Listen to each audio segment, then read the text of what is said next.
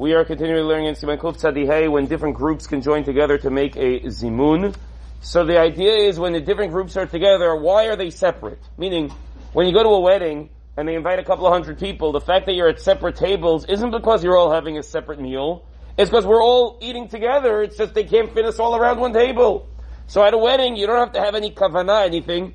The fact that we're all sitting at different tables doesn't mean we're all having separate meals. We're all having one meal. We're all having one meal, and we're going to all make a zimun together. So what about in the hotel? In the hotel, if there are people there for Shabbat, and everyone's at a separate table, we're not eating with them.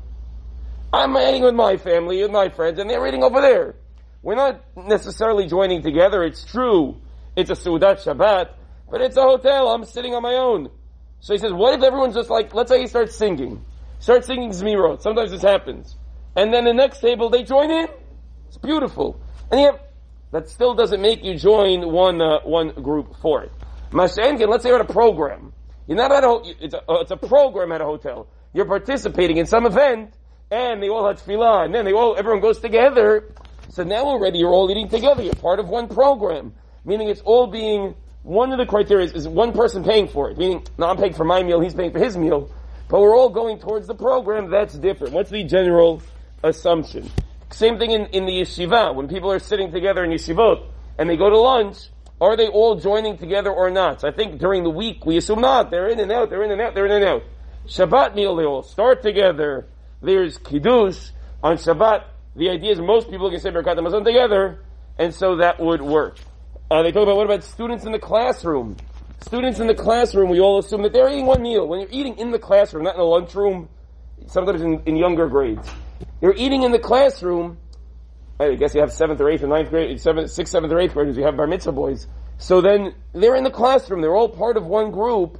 They're assumed to be, they're all at their own desk, but they're meant to be part of one group. A lot of this is a question of the assumption, what qualifies and what does not. So in the restaurant, I'm eating at my meal, and he's eating at his meal, and I have nothing to do with him. Except that we can, if we intend, meaning we can have in mind to make a zimun of 3, but not a zimun of 10. Because a zimun of 3, you don't lose. Zimun of 10, you could be saying Shem Shamayim. Masha'enkin, let's say sometimes people do Sheva Brachot at a restaurant. We're all going, 30 of us to the restaurant, they want to go to the house or the restaurant. But now, we're all sitting at different tables, say 6 different tables, 5 people each. But we're part of one group.